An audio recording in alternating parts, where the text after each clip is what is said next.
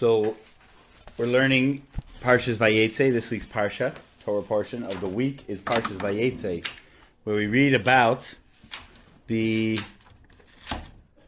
journeys and adventures of Yaakov, of Jacob. And it's a very powerful Parsha. I was actually born on Parshas Vayeitze 45 years ago this Shabbos. And my birthday again is this Shabbos. My birthday's tomorrow night.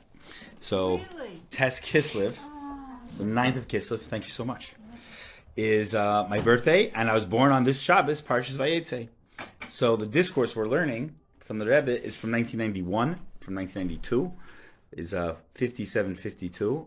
And it's also Shabbos, Parshas Vayeitze, Tes Kislev, the 9th of Kislev also. So it's a confluence of events we have here. Hey, Mitch, how are you? Oh, I haven't seen you in a long time. You guys have been coming out there every week. You come this week, he comes that week, he comes this week. Where were you? Yeah, home. He was here when you were, and you were here when he wasn't. You were being punished. So it's interesting. So I was born in 1977, and this parsha. You're a baby. I'm a baby. I know the gray hairs in my beard say differently, but yes, I'm a baby with gray hairs in his beard. Well, next to me. Yes. So Parshas Vayeitze in 1997, in 1991, and this year all happened on the 9th of Kislev. All is the same parsha, and so we're learning a discourse that by divine providence, by beautiful, holy synchronicity, comes together all this week. So there's got to be a special correlation between these events. So we have the name, the parsha, the Torah portion, the date on the Jewish calendar, and that date also holds other significance than just my birthday. It's the birthday of the second Chabad Rebbe, Rabbi Dvar of Lubavitch. Dvar of Lubavitch was perhaps the biggest teacher of Jewish mysticism, probably of all time, maybe even until our Rebbe. It says that he used to take a paragraph of his father and his teachings and write 100 pages on it. It was almost, he was compared to like a river that broadens its banks. Like a river, as it flows, expands and expands and expands until it hits the ocean, and then it fully opens up. So that's the way he was. He started like a wellspring from the depths, and then expanded all the teachings of Jewish mysticism far and wide, and with great depth too. A river also cuts into the earth and goes deeper. So just like a river expands and goes deeper, that is what he did with its teachings. It says his son-in-law said if you cut his finger, he would bleed Hasidic teachings. That's like it was so part of him that even his blood, his physicality, was representative of the deepest spiritual concepts. That's how amazing it was. And so he was born on this day, on the 9th of Kislev, the same day I was born, the same day this discourse is from, in the Shabbos. But guess what? He also passed away on the same exact day, 54 years later. Day today, the exact day, 54 years later. He was very fragile his whole life in his health. And at 54 years old, he passed away. But it says an amazing thing. It says that God counts the days of the righteous day in, day out. Each day is a special day. Each moment is a special moment. Obviously, each moment of our lives is special. But sometimes we kind of like miss it, you know? We're thinking about what's for dinner rather than being conscious and present in the moment. But it says a righteous person, God counts the moments of their life, and they count the moments of their life as well. And it shows that his spiritual life so impacted his physical life that he was born and died at the same exact time. The same exact day. That his years were complete. His months were complete. His weeks were complete. His days were complete to the day, 54 years later. There's one other example we have of that, and that is Moses. Moshe Rabbeinu. Moses was born on the 7th of Adar and passed away 120 years to the day later on the 7th of Adar. He's also the example we give of that. But we can ask a very good question. If he was a spiritual mystic, how come there's been thousands of prophets, prophetesses, righteous men, women, and we don't see this by them?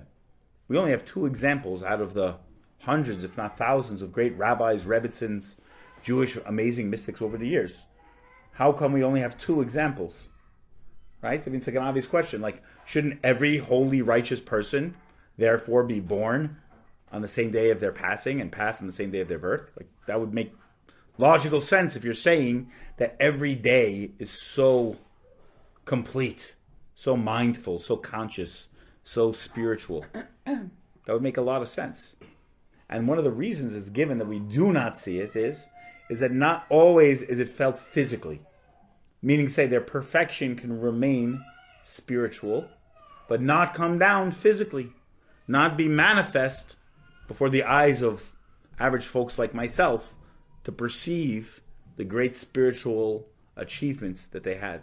So most righteous people, most holy mystics, do not have this event culminate to such a way. But we have these two amazing examples, one of Moses about 3,000 years ago, and the Mittler Rebbe about 150 years ago. 150, 850, yeah, about 170 years ago. So it's an amazing confluence of events, and it's very, very special. And this unusual nature of him is expressed in that another way as well. It's well known that the Chabad Rebbes a lot of times were arrested for counter-revolutionary activities. They were all revolutionaries. They weren't go-with-the-flow type of guys. Some of them fought against the Tsar. Some of them fought against the communists. Some fought against Stalin.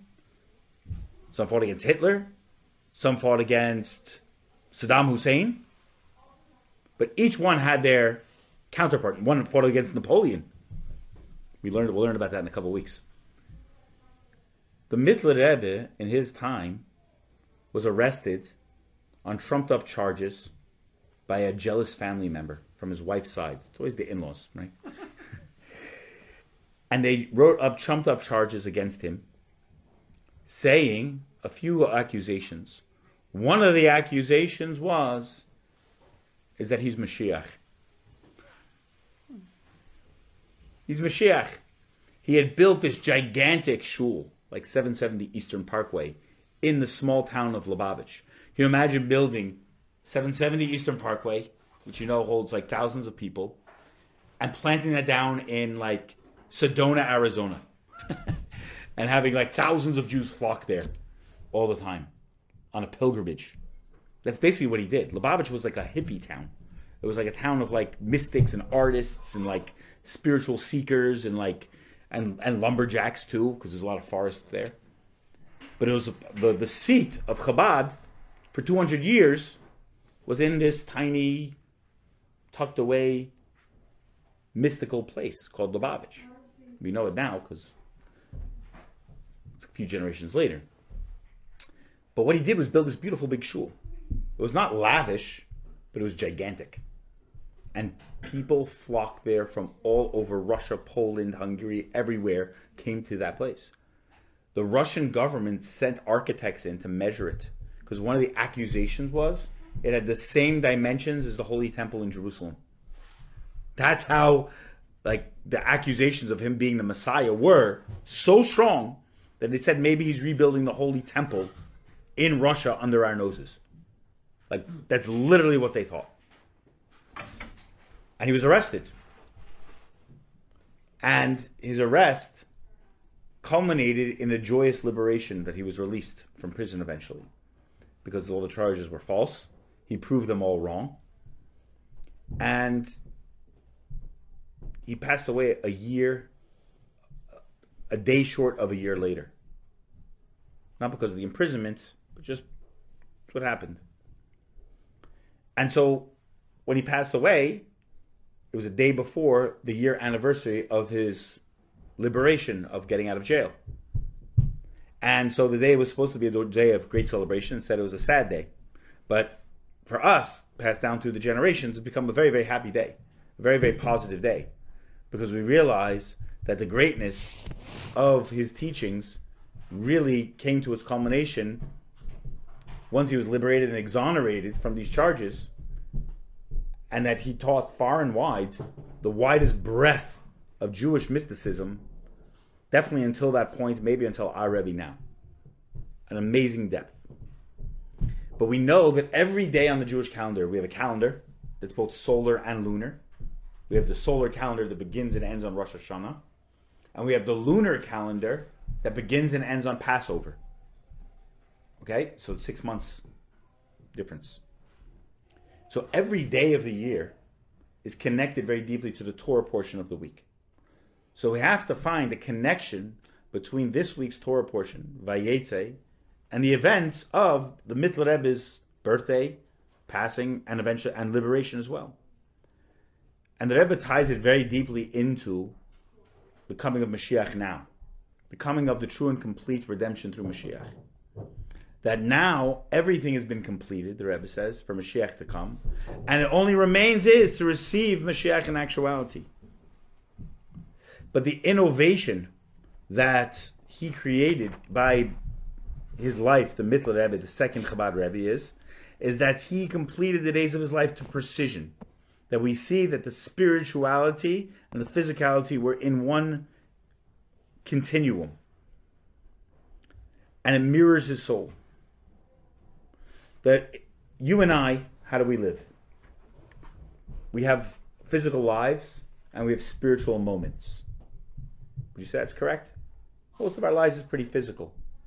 Eating, sleeping, drinking, work, taxes, bills, Black Friday sales.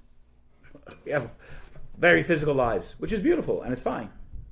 But we have spiritual moments interspersed within our physical lives. We have moments, hopefully, of clarity, of mindfulness. Maybe in the morning when we say Shema Yisrael. Maybe we put tefillin on.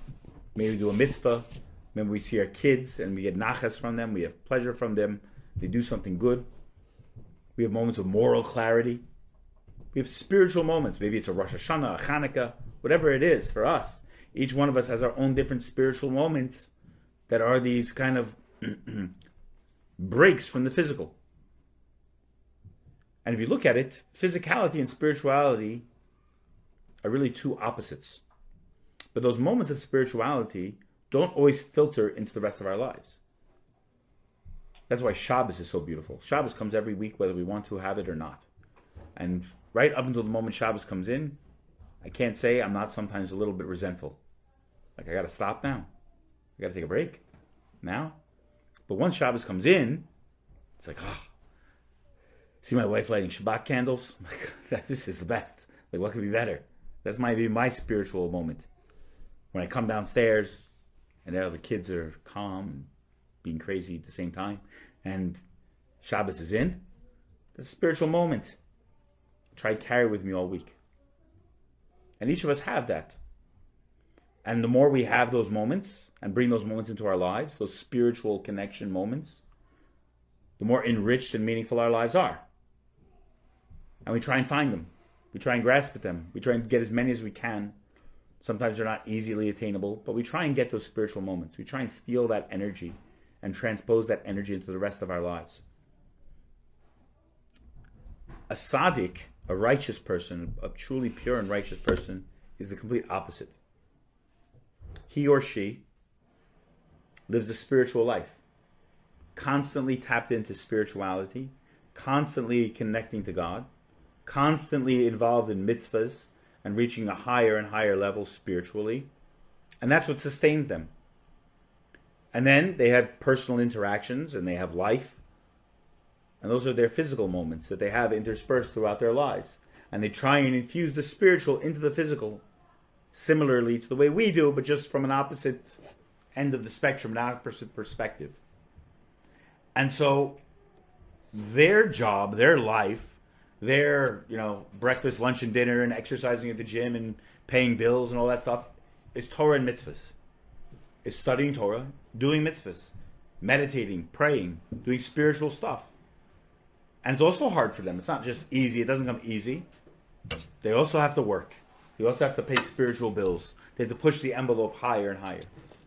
So each one of them is more about purifying the physical self than it is to find spiritual moments. They're constantly trying to reconcile the spiritual with the physical in an active way, where we are trying to reconcile our spiritual moments with our physical self and make harmony of that and inspire our physical moments as well. That makes sense? Mm-hmm. So meaning to say, their life is the life of the soul, our life is the life of the body. They're both equally right. I mean, God creates us both for a reason. Doesn't mean we're lower than or less than or anything like that. It means we are each a composite of a greater picture. But we have to understand that there is not just what our eyes tell us about a person is what they are, clearly. So when we look at a righteous person, a tzaddik, it's not the life of the body, it's the life of the soul. And therefore, his physical life is an extension of his spiritual life and unified in a singular being. And so God counts the moments and days and every moment of their life because they're constantly interspersed with God. The same way you and I know today is Thursday, December 1st, 2022. They know God. I'll tell you an example. When the Mittler Rebbe, his father, was in jail, there was no light. And the question was, how did he know when to pray? He knew the prayers by heart, so he'd say the prayers. But how did he know when to pray? After 53 days in jail, day becomes night, night becomes day. There's no light, there's no sunrise, there's no knowing when what's what. The same meal comes through the door. You lose track. So it says that he saw the godly name of Hashem come down differently in the 24 hours of the day. There's different names of God and way the permutations of the names and the numbers. And he would see the different energy that came in each hour. Meaning that you and I look at our clock, at our phone, and see the time. They sense the godly energy that's in the room. And they can tell you it's 5 o'clock on whatever time, whatever day. It's a totally different compass, totally different alignment than we have. Which is beautiful. Guess what? You know it too, but it's unconscious. It's buried in there. It's covered up by all the other stuff that's going on. We all know it. It's all there. Our bodies perceive it. Our souls for sure perceive it. But it's covered up. It's concealed from us. It's like it's in the subconscious of our spiritual energies that are in us. But we can be conscious of it. And sometimes we feel it, but we can't put a finger on it.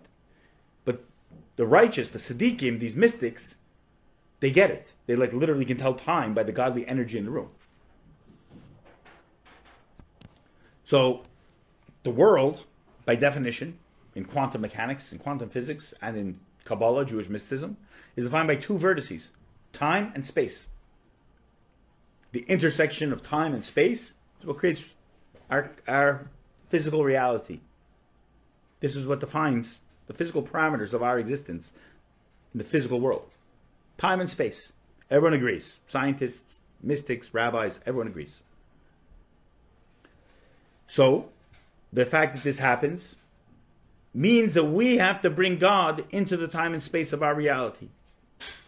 We have to bring God into that time and space, not only a way in which a righteous man or woman can perceive that, but in a way that's actually felt, that is actually part of our time and space to be sanctified. What's the proof? How do we sanctify space? Anyone have any good ideas? Or sanctify time is an easier one. How do we sanctify time? We time's more spiritual. Well, we have Shabbos. Comes every 7 days, Shabbos. We have certain set times for prayers, morning prayers, early evening prayers, evening prayers. When we say Kiddush on Yom Tov, what do we say? Shehechiyanu v'kiyamanu v'higiyanu lizman ha-zeh. What does it mean? Thank you, God, bless you, King of the universe, for letting me reach this moment, this occasion, for reaching, for ascending, to getting to this moment. We sanctify time. We sanctify time in very special ways. As Jews who are observant Jews, who are conscious of the time, what time should I say Shema in the morning? What time should I say Shema at night? What time should I pray? What time should I daven in the evening, in the nighttime? There's a constant consciousness going on of the day is not just hour in, hour out. There's a famous saying by Rabbi Shalom Dovber. He lived in the late early 1900s. And he says, life is a summer's day and a winter's night. If you don't feel it now, I don't know when you're going to feel it. Like the earliest it is right now. It's like dark at 4:15 right now, especially if it's cloudy out. It's like dark at 4. Like literally, it's crazy. So if you don't think that a winter's night is a lifetime, I don't know what you're doing right now. Your nights are more exciting than mine. But it's really true. Like you could just let life pass you by. Summer's day and a winter's night. Just go.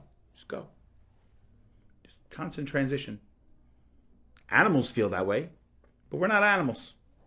Animals get that too. They get it. They hibernate in the winter and they shut down at nighttime, or the ones that are nocturnal come out in the nighttime. My son saw a raccoon at like 6 o'clock. It's like their owls are ready. But we're not animals. Our job is not to just live in the natural order of things, but to sanctify the natural order of things, to bring into the time and the seasonal changes, be cognizant of them. We don't divorce ourselves from them, but be cognizant of them to bring the spiritual change that we need to see into our lives. And by each day in, day out, adding a little bit more of the consciousness and sanctity of time, we're able to do so. Does that make sense? Mm-hmm. It's like if you say the Shema in the morning when you wake up, and you say the Shema at night before you go to bed, your day is complete. There's a great YouTube video of like a guy giving a graduation speech for Marines. He says every day a Marine accomplishes at least one thing, even if his day is horrible. What does he say? He makes his bed, he checks his uniform, he makes his foot locker at the bed, and he makes his bed every morning before he goes to line up or whatever it's called, drill. And even if he has the most horrible day ever, and he falls and he loses and whatever happens, he comes back to a fully made bed, being cognizant he accomplished one thing in the morning. He did at least one good thing today. He made his bed. He says everyone should make their bed.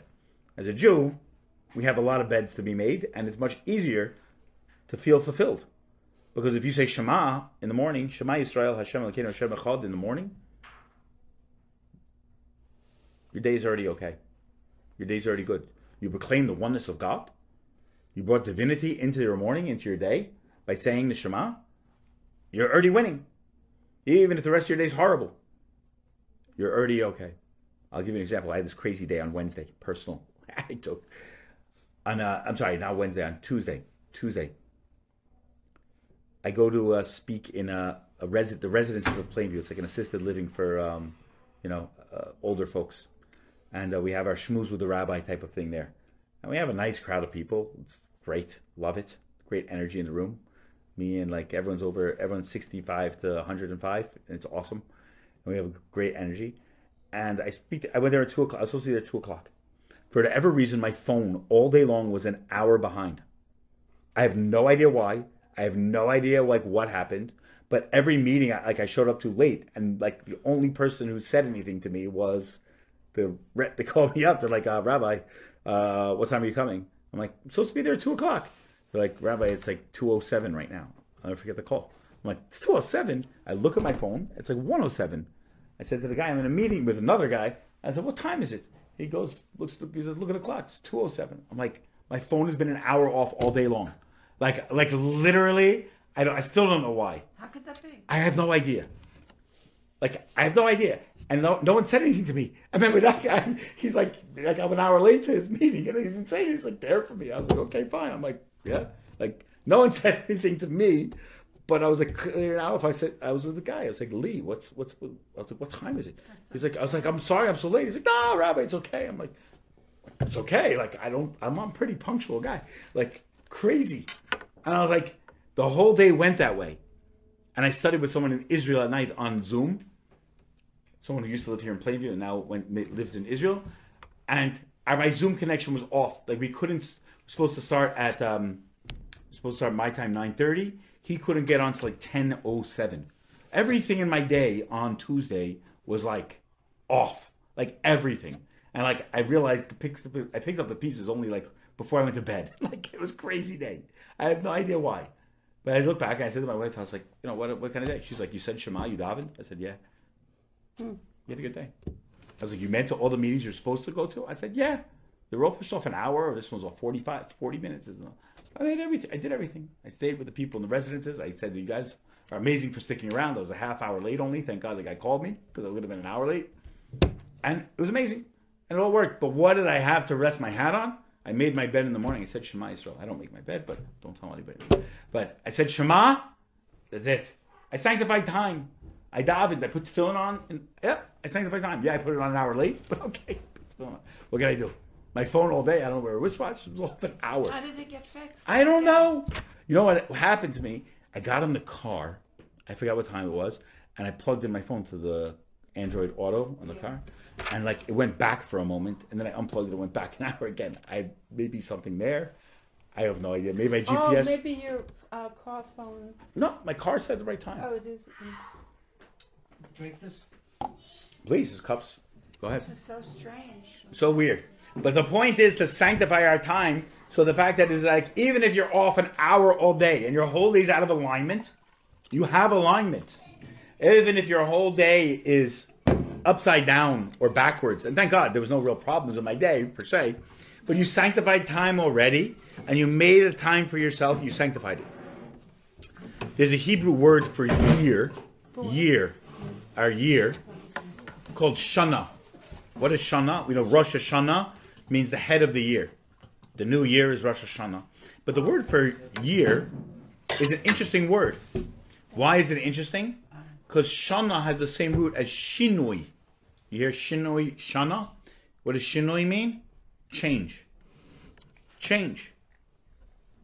It's very interesting. Wait, I know when the sun is going to go 365, 365, 365. Why is it changing? It's not changing.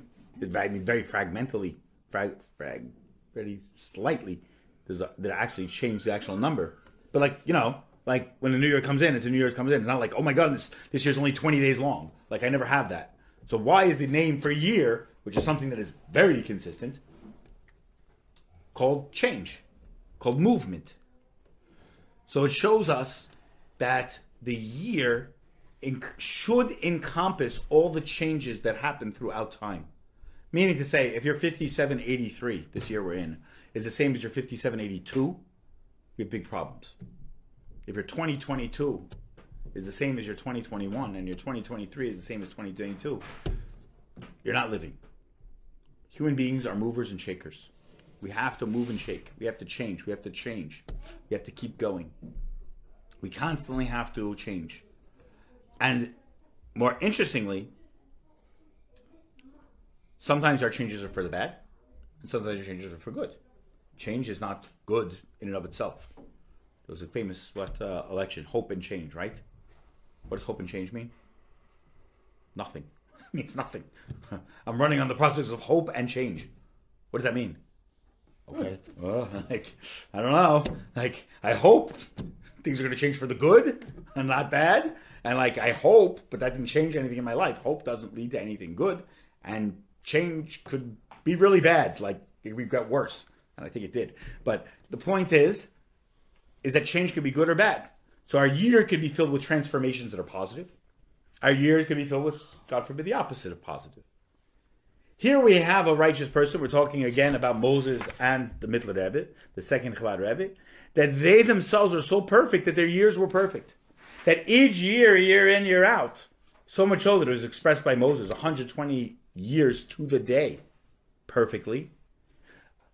And 54 years, perfect 54 years to the day perfectly, shows us that God fulfills and sits and counts the days of the righteous in their spiritual life, also manifesting it in the physical life when their passing falls on the day of their birth. There's an interesting teaching also that our patriarchs also possess that perfection on a similar level as well. But what is the job of us? What's our job as quote-unquote average Jews? We're Jews. We're not perfect that way.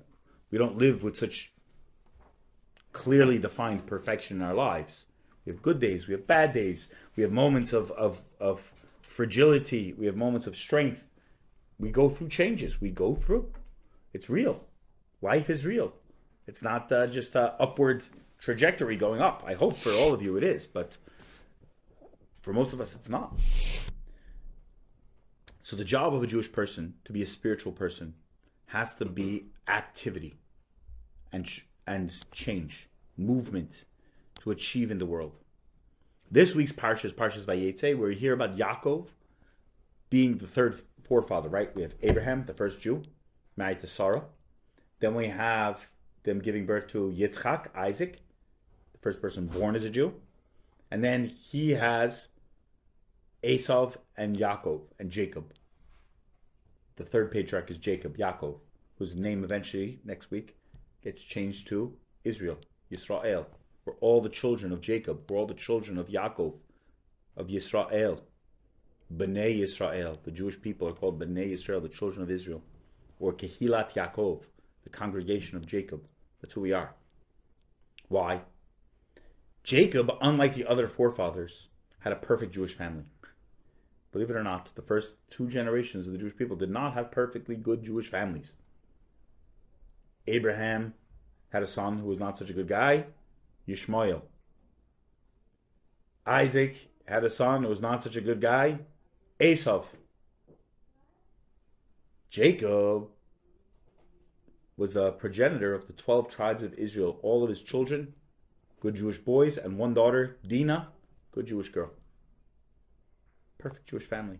And that's why he gave birth to the 12 tribes of Israel, by which we all stem from. All Jews stemmed most directly and most perfectly to Jacob. More than Abraham, more than Isaac. It says, Mitasei Shlema, his bed was perfect. His home was perfect. I mean, obviously there was mistakes made and things like this. But meaning to say, all his children were Jews. There's the first generation of pure Jews coming out of a Jew. First generation of somebody, it says, Titin Emes Liyakev. We give truth.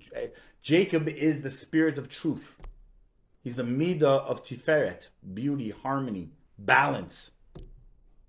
Abraham is the balance of is the attribute of kindness, which is full right side energy. His son Isaac was full left side energy, discipline, severity. Yaakov is in the middle, which is Tiferes, which is harmony, balance, beauty, symmetry, rectification. And that's why he was able to give birth to who we are today as Jews. In Judaism, we know our mother is the determiner of our Judaism, and our tribe is determined by our father because of Yaakov. Our tribe comes from the father. Our Judaism comes from the mother. The mother is the more important, all-encompassing force, and the father is the more specific tribal energy of each one of us. And in this week's parsha, we hear about why. Jacob's father, Isaac, lived his whole life in Israel. He was a holy person. Stayed in one place, lived his whole life in Israel, specifically there. Yaakov, Yisrael, Jacob, on the other hand, was a spiritual warrior and a physical warrior too, if at times necessitated. He conquered new ground spiritually. If you said to me, what's my take on Yaakov's life? I would say he's an innovator. He had innovation. You've heard of influencers today? Yeah? Influencers are weak. Influencers says, Balenciaga, whatever, however you pronounce it, says, sell my product. And this person goes on Instagram and puts on the Gucci and the this and that and says, I'm going to influence you to buy Gucci. And just like I'll tell you a video about how I bought coffee today, and I'll wear this to show you that, and like influence you and push you into that product or whatever it is, right? That's an influencer. Okay, there's a power there for sure. But someone who innovates something holds the true power. Someone who's an innovator takes something and makes something totally new, totally not seen before. Someone has true talent, true access to skills, or true power stems from innovation. All of us have the potential for innovation. All of us are, really, we're all, I'll be honest, born innovators. The fact that you are who you are makes you automatically an innovator. Because it says, Ein l'dei shava, there's no two minds that think alike. No one looks exactly the same, no one thinks exactly the same, no one feels exactly the same. And the fact that you are born and created by God means, number one, you're necessary. Number two, you're valuable. Number three, you have responsibilities. But I'd say number four is you're an innovation. You're an innovation. You're new. You're amazing. Just the fact that you're born. You say, well, everyone's born. Well, yeah, everyone's born, but you're unique. Do you know it? Are you conscious of it? Are you aware of it? Are you aware of your power? Are you aware of your capacity for innovation? If you're not, I'm here to tell you, you can be. We're all innovators. And as Jews, where do we get this capacity for innovation from? From Yaakov. He was an innovator. His father was an innovator too. His grandfather was a huge innovator for sure. But his innovation led to action and led to permanence that his father and grandfather did not do. His permanent innovation left a mark more on Judaism than perhaps anybody ever. That's who Yaakov was. That's why his name is Israel, Yisrael. That's what we call our holy land, Israel. That's what we're called, the children of Israel. We're called Israelites. We're called Jews, based on the fact of Yaakov. What was his innovation? He was born in Israel to a holy father and a holy mother. He left the place of his birth to go to Haran. You know what Haran is? Haran is like the South Bronx times a million. The most dangerous place on earth. It's like Beirut. It's like Kiev right now. It's like the most violent, immoral, destructive, horrible place on earth. It's called the viciousness. It was called the vicious place. That's literally what it's called. Viciousness. Vicious. Eat you alive. Horrible place. And he goes there and he begins to start a Jewish family in that place. He didn't start a Jewish family in Israel, in Jerusalem, in the shadow of his father and his grandfather. He started a Jewish family in the worst place on earth, literally. And he said, "This is the place. God leads me here. I'm going." And he says to God, "All I need is food to eat, clothes to wear, and I promise you, I'll go. Just return me to the house of my father in peace." And I'll go. I'll go to this vicious place. And when he says clothes to wear, he's saying, I'm going to keep the mitzvahs. Mitzvahs are a garment. When he says food to eat, what's on the tip of his mouth? Torah. Words of Torah. He says, I'll go to this place. And God, I'm not changing. I'm not losing my Jewish identity in this place. I'm still a mitzvahs Jew. I'm still a Torah Jew. I'm still a child of the house of my father where I want to go back. I'm still that guy. I'm not doing like the Romans do, right? In Rome, do as a Roman. I'm not assimilating. And even more, I'm not intermarrying. He says he got 2 wives from this place. Who are they? His wife, his mother's brother's daughters. And he says, this is the place. And he takes these 2 amazing women, Rachel, and Leah. He says Rachel, I don't know why no one translates Leah. I always wonder that. Rachel and Leah, Rachel and Leah. And he builds a Jewish family in that place. It's an amazing tale. I mean, if you want to make an action movie, I say make an action movie out of this week's parsha and next week's parsha. The rest of the whole book of Genesis is full action packed. If you want to be entertained, there's an amazing Netflix series. It's called This Week's Parsha. Learn it. It's amazing. It's so entertaining, even if it's just entertainment. It's fascinating stuff. It's fascinating. It's in this week's parsha. You had the angels, right? The angels going up the ladder, down the ladder. It's amazing stuff, like all over the place here. If you want to start learning Torah, for the next 2 months, come to me. What is it? November. We're in December. Come to me at the end of January and tell me it wasn't worth studying the parsha of the week. I mean, it's full action. Full action. You have soap operas and angels and wars. It's unbelievable stuff. But it all starts with Yaakov. Because Yaakov was not just a spiritual warrior, he was a physical warrior too. When he went to Haran, he was prepared to take action. He wasn't just a patsy. He wasn't just like going in and being like, I'm a Jew, but okay. He's like a strong warrior. He was a powerhouse. He didn't count out to anybody, physically or spiritually. He was a shrewd businessman. He was attuned to physicality. He knew how to run a business. He knew what life was like. When he left the house of his father, he left with barely the shirt on his back. You ever heard the expression, someone will give you the shirt off your back? You know where that comes from? It comes from Yaakov. What happened? When Yaakov left the house of his father, his brother Esau wanted to kill him. Because Esau had sold him his birthright, his blessings from his father. And on his father's deathbed, he gave the birthright to Yaakov instead of Esau. So Esau was resentful that Yaakov took what was rightfully his because he sold it years before. And Esau wanted to kill him. His brother wanted to kill him. So he left with literally the shirt on his back. His mother packed him some pastrami sandwiches and he sent him out the door, ran away, left with the shirt on his back.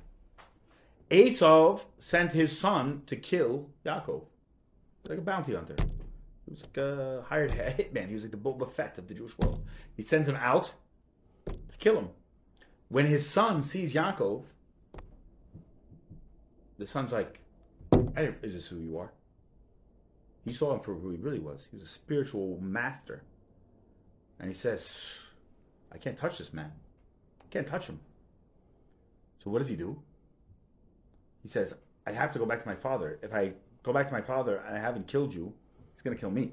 You know what Yaakov does? Gives him the shirt off his back. He says, here, give him my shirt. He knows I left with nothing. Takes my shirt. Go to your father and say, look, I got his shirt. Killed him. Where does this expression come from? I literally give you the shirt off my back. It comes from this. He gave him the shirt off his back. But what does it tell us? It says that Yaakov was willing to be the most benevolent person, but the strongest person, the most spiritual person, and go to places where no one else was willing to go, and remain a strong Jew in that place. Not assimilate, not follow the ways of the world. And in this place, he nullified the whole vicious energy of that place. Even more so, next week's parsha, when he returns to Israel again, he encounters Esav. And he refines Esav. So if you look on page 134, it says, the descent of Yaakov's soul was through the worlds. Yaakov Avinu, Jacob our father, influences the corrupt city of Haran. So now we're going to take the story of Yaakov and apply it to us today. How we can all be innovators. How are you a person who is a channel for innovation? So it says, and Yaakov left Beersheba and went to Haran. This characterizes the descent of the soul of every Jew into his body. The soul which you place within me is pure.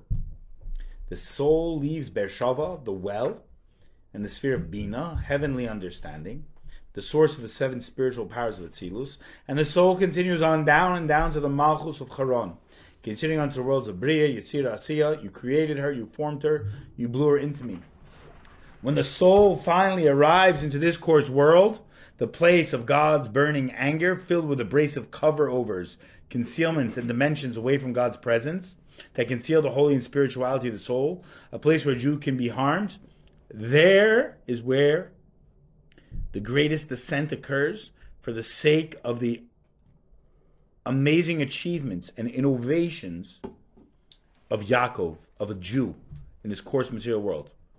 What does it mean? Before you're born, there's a treasure trove of souls. All our souls are on high. All our souls are in God, with God. We're basking in the godly revelation of Hashem. When the soul gets sent down here, it's given a mission. And before it comes down, it's given an oath. It says you're going to go down into a body, and you have a job to do. Be a righteous person. Don't be an evil person. And the soul says, no problem. Righteousness is my middle name. I'm a good neshama. A good neshama, as they say in Yiddish. A good soul. I'm a good person. Not a person yet, but I'm a good soul. Of course I'm going to listen to God. What's the question? Soul gets born, comes out crying, hungry, cold, shivering, and says, what did you send me into? Oh my goodness, this world. Cold hospital, people with masks on maybe, I don't know what. And they're like, oh, soul is very, very frustrated. And the minute the soul enters into the body, it's uncomfortable. This is not where I'm supposed to be. I don't want to be alive. I want to be with God. I want to be back there. What happened here?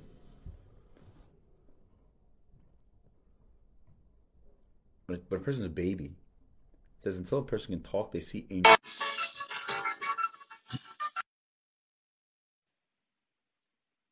They can see angels.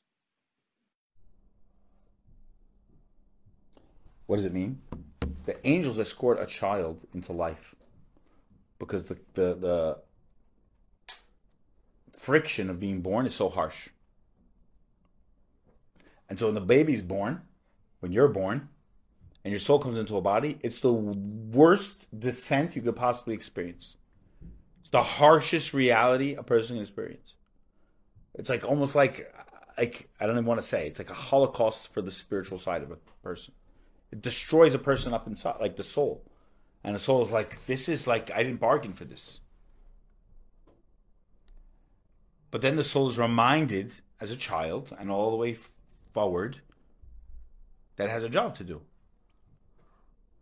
The soul is empowered with special powers, with special kochot, with special abilities, and it has a responsibility to the oath it took before it came down. We hold its feet to the fire and say, soul, you have a job to do. You have to use your body. You have to eat, you have to sleep, you have to drink, you have to pay bills, you have to live. But you still have the job to do to be a good person. You still have the job to do to serve God in this lifetime. And the soul, hopefully, is nurtured in a wonderful setting, in a warm home, with love of parents and grandparents. A home, hopefully, of kosher food. Most of us probably didn't grow up that way. A home that's filled with Shabbos and tefillin and tzedakah and mitzvahs and good deeds and hospitality and love and nurturing. Sounds like a fairy tale these days, right? But it could be real. We can make it real. We can still do it. We can do it for our kids. We can do it for ourselves. We can do it for our grandkids. But the soul needs nurturing. It needs that. And if you find the picture I painted to be one that at the same time is real and very fairy tale-like, then the answer is what? You can do it yourself. You nurture your own soul. If your parents didn't do it for you, or if your grandparents didn't do it for you, or if they did some things great and other things could have been better, it's not their fault. Don't blame them.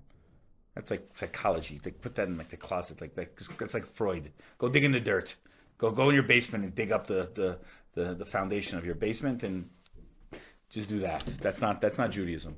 Judaism is realizing I'm a big boy, I'm a big girl.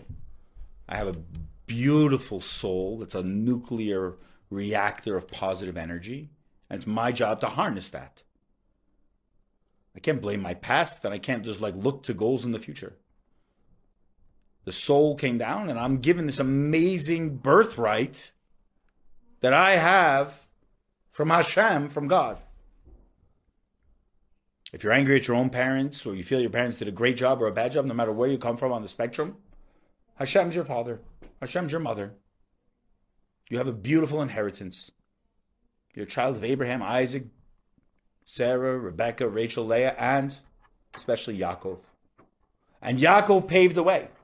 Yaakov went from the house of his father, just like the soul was by God, in the wellspring of beauty and wonderfulness. And then Yaakov had to go to Haran. What's Haran? The body. Viciousness. The soul feels bullied. Yaakov felt bullied. He was scared. He says, I'm scared. He says, I was scared. He was concerned. Yaakov wasn't like a fraud. He said, yeah, I'm scared, but it doesn't matter. Yaakov said, this is not like, I'm not cool with this. Doesn't matter. Yaakov, he had a great life. He left that behind, though. He left the fairy tale picturesque lifestyle behind him in Israel when he was running from his brother who wanted to kill him. And from that time in his life, it says until he was 117 years old, I believe, 100 plus years old, he was constantly fighting battles. Physical battles, spiritual battles. Read the Parsha this week. Read next week's Parsha, the Parsha after that. You'll hear about all his trials. It wasn't easy. But he innovated along the way. He paved the way for us to be able to deal with whatever life's challenges we're thrown.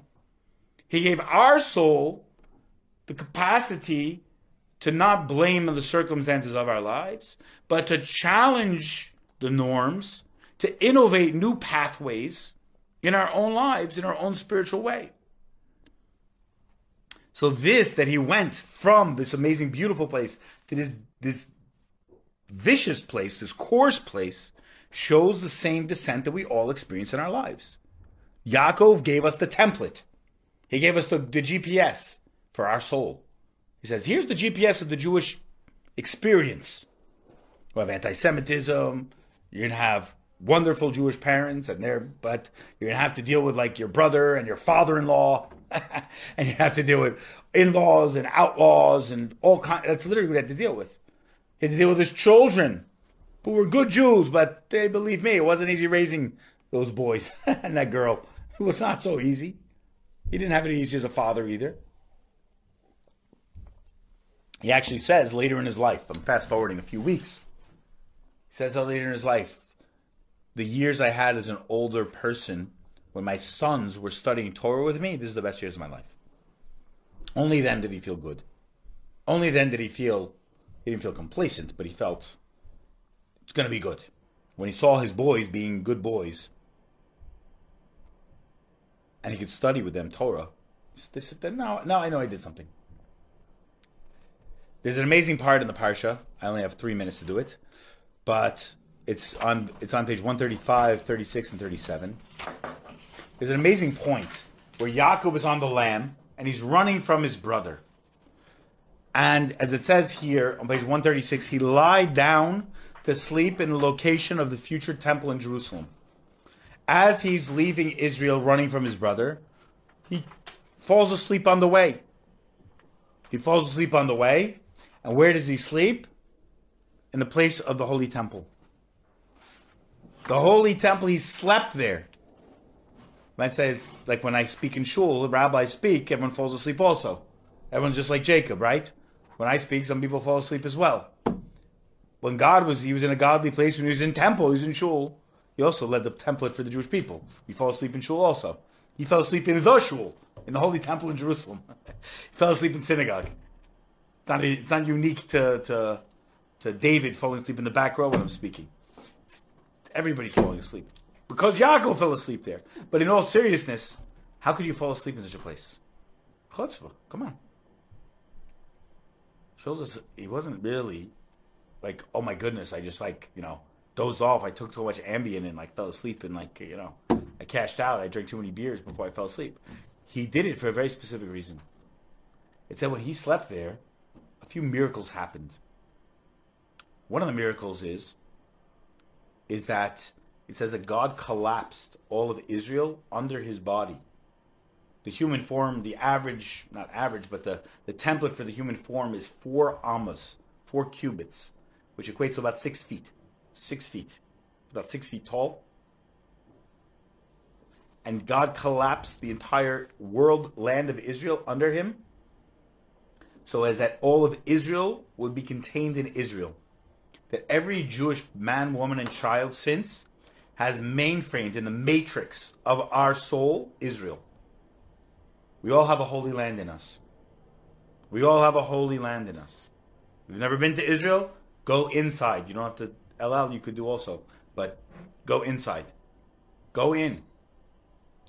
Another miracle is it said he put his head down on a stone. And before he fell asleep, he put 12 stones around his head to protect him. Put like a barrier. He built like a little enclosure. When he woke up in the morning, 1 stone was there. One rock was there. Only 1 rock. The 12 became 1. What does that symbolize? The 12 was going to be the 12 tribes of Israel. But the 1 is the 1 Jewish people. And the 1 is that although in this lifetime we encounter a fragmented reality, a world of friction, of separation, of disparate viewpoints and polar opposite, like political parties and nationalities and religions and food tastes and sports teams and all this multitudinous fragmentation that seems to be louder now than it's ever been since in human history. It all comes from God. There's only one. There's only one. There's a cute medrash, a story behind the story, that says the 12 stones fought between each other as to who Jacob would place his head on when he slept. They all fought. There was already Twitter back then. There was Twitter back then also. Everyone was fighting and they had words with each other. They said words. They mean tweeted this guy. They bullied the other one. And they fought who would get to have Jacob put his head on them. And guess what? When he woke up in the morning, they were all 1 stone. They all came to one place. the final miracle, which I think is the most beautiful, is that what does sleep show? You never sleep the same after you hear this. Sleep shows on equanimity, tranquility. Why? As human beings, we pride ourselves over the rest of creation as being head and shoulders literally above everything. We're above animals. We're not animals. Our head guides our body. Animals are all, head is on the same plane as their backside. Most animals, even if they're on two legs, their heads don't go up all the way. Their heads don't go all the way up. And it shows on that the brain is the same level as the heart. Right? See a cow. The heart is here and the head is here. The brain and the head are very, very connected. They're on the same plane of the animal. Most animals are that way. The giraffe. Oh, you know my story? You're getting my stuff away over here. I love that. That was good. There's a famous, you know the story of the giraffe I was going to tell you? Oh. The giraffe, one time, is, the giraffe's all the way up there. He's like eating from the leaves and he sees the stars and his heart is all the way down there. And the giraffe's very, very happy. And the giraffe, is the story too?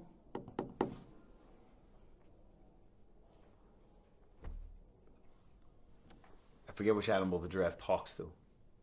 I'm going to tell the story the wrong way. It's not the wrong way, but whatever animal it is. Let's say the cow. Whatever it is. Behema, an animal. It says to like the cow. And it says to the cow, you should really look up. You should look up. Check out what's going on up there. You see the heavens? Beautiful. The sunrise, the sunset. The moon, the stars, the tree, the leaves, the mountains. You should see what I see. It's unbelievable. You could see it from down there, but you could see it if you just look up.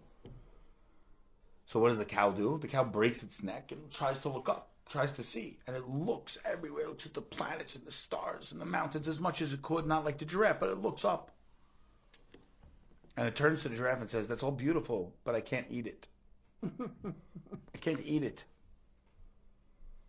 It's an animal. What does an animal look at? Can I eat it?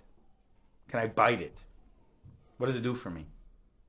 You and I, hopefully, we look up at these things and we say, oh, there's a God, beautiful world. He's beyond that. Wherever I see his greatness, it's really where he's humble. But it shows us as people, we pride ourselves as our mind should control our heart. Our mind's above our heart. And our mind controls the rest of the body. Wherever the head goes, the body goes, right? You turn your head, your body goes that way. Our mind controls everything. Our head controls everything. What happens when we sleep? Our head and heart are again on the same level. We're like an animal. But guess what? Our feet are also on the same level. When we lie down prone completely. Our head, heart, and feet are all on the same level. And what happens to our senses? They shut down, right? The smartest person in the world, also their brain shuts down on some level, and they're not fully conscious to the same level they were when they're awake. So when Yaakov slept there, he was doing something very, very mystical and very, very spiritual. He was not saying, God forbid, that he's like a schluffer in the back of the synagogue, a sleeper in the back of the temple. What was he saying was, before God, whatever I think really doesn't matter. Wherever I feel doesn't really matter. Wherever I go really doesn't matter. I'm an open book to God. I'm completely open to you, Hashem. I'm totally open. Believe me, Yaakov was a brilliant man. Believe me, Yaakov was a feeling person. He was a doer. He was an active. He was a spiritual and physical warrior. An innovator. But his greatest innovation, he says, by God, I'm all equal. By God, everything, I'm prone. I'm completely open. And this is what Yaakov fell asleep in this place. He lied down in there to show that his spiritual and physical, his mind and his heart, his feet, his hands, everything was nothing before Hashem, nothing before God. And he says, this is the amazing power of a Jew. That we're great spiritual people, we're great physical people, we're brains, we're smart, we're capable, we're all this. But if you're not focusing on Hashem, focusing on God, ultimately, then you're missing the point. So lying down in this great place of holiness brought about the ultimate spiritual advance for Yaakov, the parity and oneness of his entire entity being revealed in the presence of God. So Yaakov again teaches us how to be innovators. What is the best way to be in this world? I gave it away, to be a smart person. This person's smart, this person's brilliant. We praise people based on their intellect. This is the Western way. This is the way of the world. Brilliance, intellect, good grades, good college, good job, good profession. What's the real value of a Jew?